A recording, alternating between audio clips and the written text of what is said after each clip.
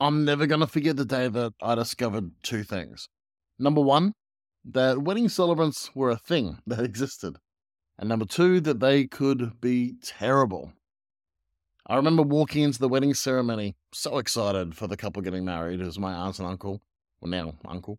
And the celebration was about to take place. And I was just so surprised at the person holding the microphone.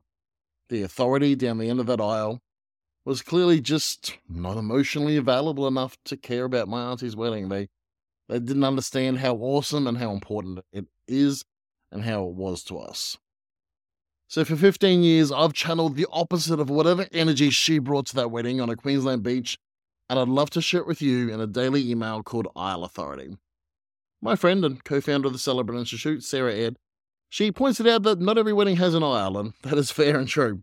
But it's a cool name in my humble little opinion, and I like the alliteration, so here we are.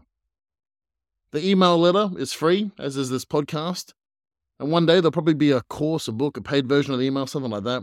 Who knows where things will end up. But today I'm asking for the permission to slip into your email box every day with inspiration, help, advice, recommending tools and apps and artificial intelligence tricks to help you be awesome.